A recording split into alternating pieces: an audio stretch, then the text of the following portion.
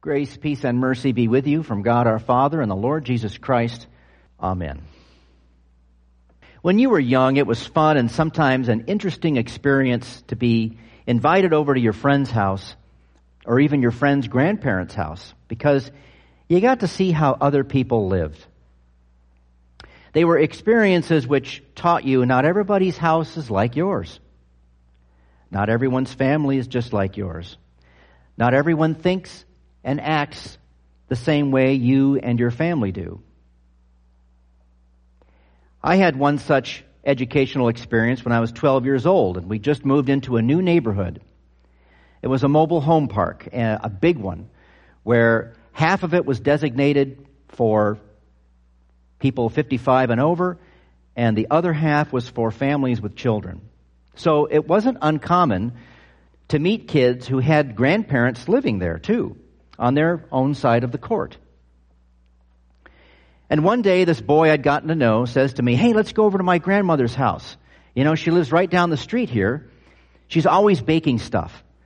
Maybe she'll have some cookies for us." I went along thinking, oh, this is going to be nice. A nice grandmother baking cookies in her quaint mobile home. We went up to the door, and my friend didn't even knock. We just went right in, and he announced himself, and this nice woman came up to us and greeted us, and she was very friendly and was glad to meet me and seemed genuinely happy that we had stopped in. And sure enough, there were cookies and milk. And as I'm eating my cookie, I'm looking around, and I'm noticing things don't quite look like a normal grandma house inside. There were shelves and tables stacked with books and papers up to the ceiling. There was a large desk with a typewriter on it and papers strewn everywhere. And I'm glancing at some of the covers of these books laying around, and I see one with Karl Marx on it, whom I really didn't know much about at the time, but, I recognized the image. I had seen it before from somewhere. And there were crooked pictures hanging on the walls, old black and white portraits of stodgy men from the early 1900s or something. It was just really odd. And I don't remember how the topic came up, but I think my friend noticed I was looking around and said something like, oh yeah, my grandma likes to write about politics and stuff. She's been writing all her life. She writes for newspapers and magazines. And his grandma asked me, "Do you like to read?" I said, well, I mainly look at airplane books. "Oh," she said. "Well, I write about this and that," and she proceeded to tell me something about government and how we could live much better lives if we all worked hard and pulled together, and one day there's going to be a big change and everyone's going to be equal. I mean, it was all over my head as a 12-year-old. My friend says, "Well, we got to go now." Like, thanks for the cookies and revolutionary politics. See you tomorrow, Grandma. I never went back to Grandma Lenin's house. I don't know whatever became of her. We only lived there a couple of years. But I learned then you just don't know what's under the surface with people. On the outside, a gentle, sweet, cookie-baking grandmother. On the inside, a proletariat activist waiting for a revolution. Who would have guessed? It's like this all over life. And it's no different in the church either. That nice gentleman you've been worshiping with for years, all you know is his soft-spoken manner, kind smile, always ready to help and often does with various tasks in the mission. But one day you happen to mention something about the plight of immigrants seeking refuge in this country, and the kind gentleman you've come to know and admire says we should just nuke them all in their homeland so they won't come over here anymore and be a burden to our system. And he's dead serious. Or the director of the church nursery who's been there 30 years, even watched your children and changed their dirty diapers so you and your spouse could attend church services without distraction, In some conversation with her, she proudly mentions she's been employed by Planned Parenthood as many years as she's been the director of the church nursery. Or how about the elder of the church who's been handing you the body and blood of Christ at the altar for years, and you find out later he's also the grand, high, exalted poobah at the local lodge? Or the nice church basement lady serving refreshments who also happens to be a conspiracy theorist. You know, I could go on and on. You get the idea. And these are not examples at this congregation, but I have heard them from colleagues. The point is, people aren't always what they seem on the surface, even in the church. And on a deeper level, sin causes even the faithful Christian to be attracted to other narratives besides the gospel. Or to look for signs to look for signs other than what's already been given in Scripture. For instance, some people believe conspiracy theories because those narratives offer alternatives to things they find mundane, such as politics, religion, the environment, medicine, all sorts of things. The whole idea about Q, where the individual can be drawn into the drama and even participate in the action and expect results from it. I mean, from what I've been reading and hearing, these narratives are all about signs, indicators that the conspiracy is real and can be verified. Oh, this just happened. See? It's a sign that what we've been told is true. This means there will be more signs to come, and the ultimate truth will eventually be revealed, and change will come from it. Jesus had to deal with this same kind of thing. People were asking him all the time about signs. When will the end come? Who are you? What miracle will you perform for us today? What sign will you give us? When will you restore the kingdom? Give us something. What kind of response can we learn from Jesus today on the assault to our senses from all the confusing news and deception? Well, a good one, I think. A well-grounded one. Well, of course, it's good and well-grounded. It's from God, right?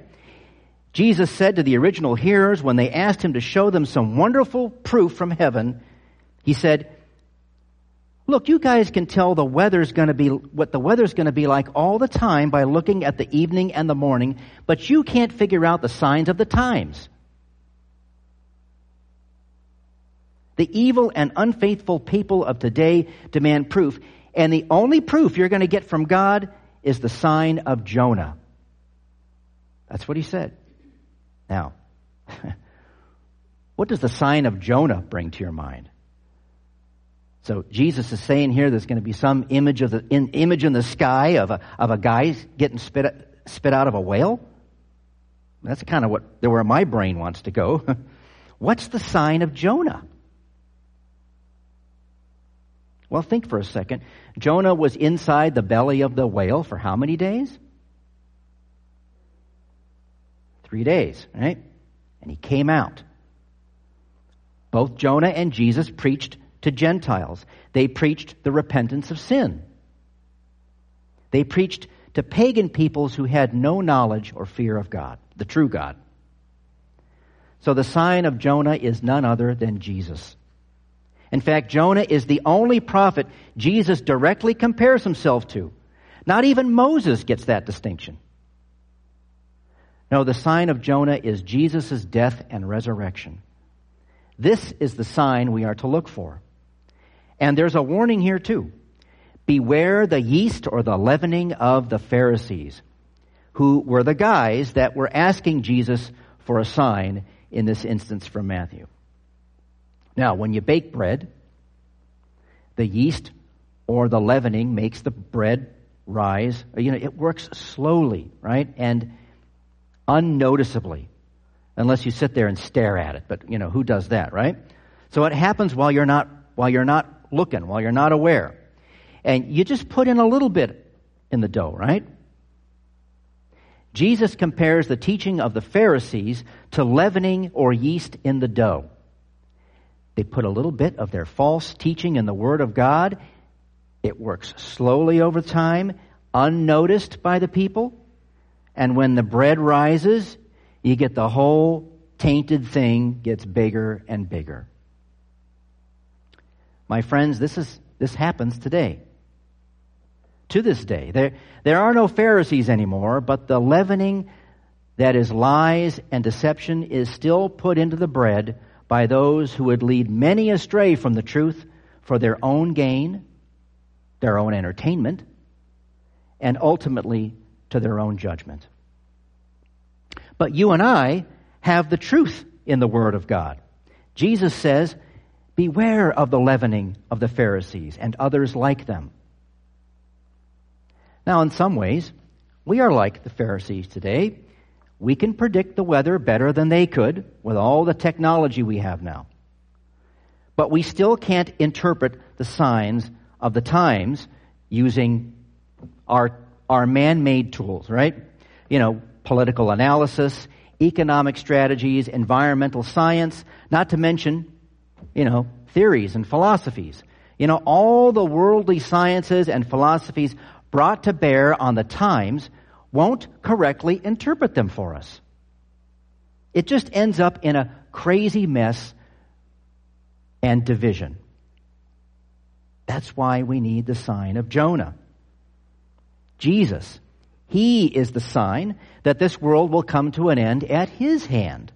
Not because of World War III or an alien invasion or a doomsday virus, but at the time which He has appointed and in a way which He said it will come, with fire. On that day, all things will be made new again. All the faithful, including you and me, will be resurrected and made new again for eternity. So don't look for indicators to verify the truth that's already been verified for you. For the past 2,000 years, wars and famine, disasters, toppled governments, and lost civilizations have been the signs all along that the end is at hand. Our lives are just but a flash in history on this earth. But when we hold on dearly to the teachings of Christ, when we abide in His Word and promises, we know the truth more and more. The truth that Jesus died and rose again to save us. The love of God for you and all people is the only narrative that'll bring life and salvation. There's no love in conspiracy theories. There's no love in any spin-off groups. There's no love in social constructs or philosophies such as Darwinism or Marxism. There's no love in those things. All you're going to find in these is cold, dark, dead ends. The love of God in Jesus Christ is what we strive to focus on. And besides, we have a helper, the Holy Spirit, to keep us on the path of life and love for God and each other. Jesus, and only Jesus, saves with the power to raise the dead and bring you and me to be with Him on the new earth forever. And that's good news, my friends. I hope I live long enough to have grandchildren. And when they come over to my house, it ain't going to be for cookies and revolutionary politics. I'll give them cake and the promises of God. They'll see signs on my wall, a cross, the sign of Jesus, His death and resurrection, which gives life and sustains us in our faith and is the only sign to which we must point in our witness to all that God has done in the world for all people. Amen. May the peace of God, which surpasses all human understanding, keep your hearts and minds in Jesus Christ.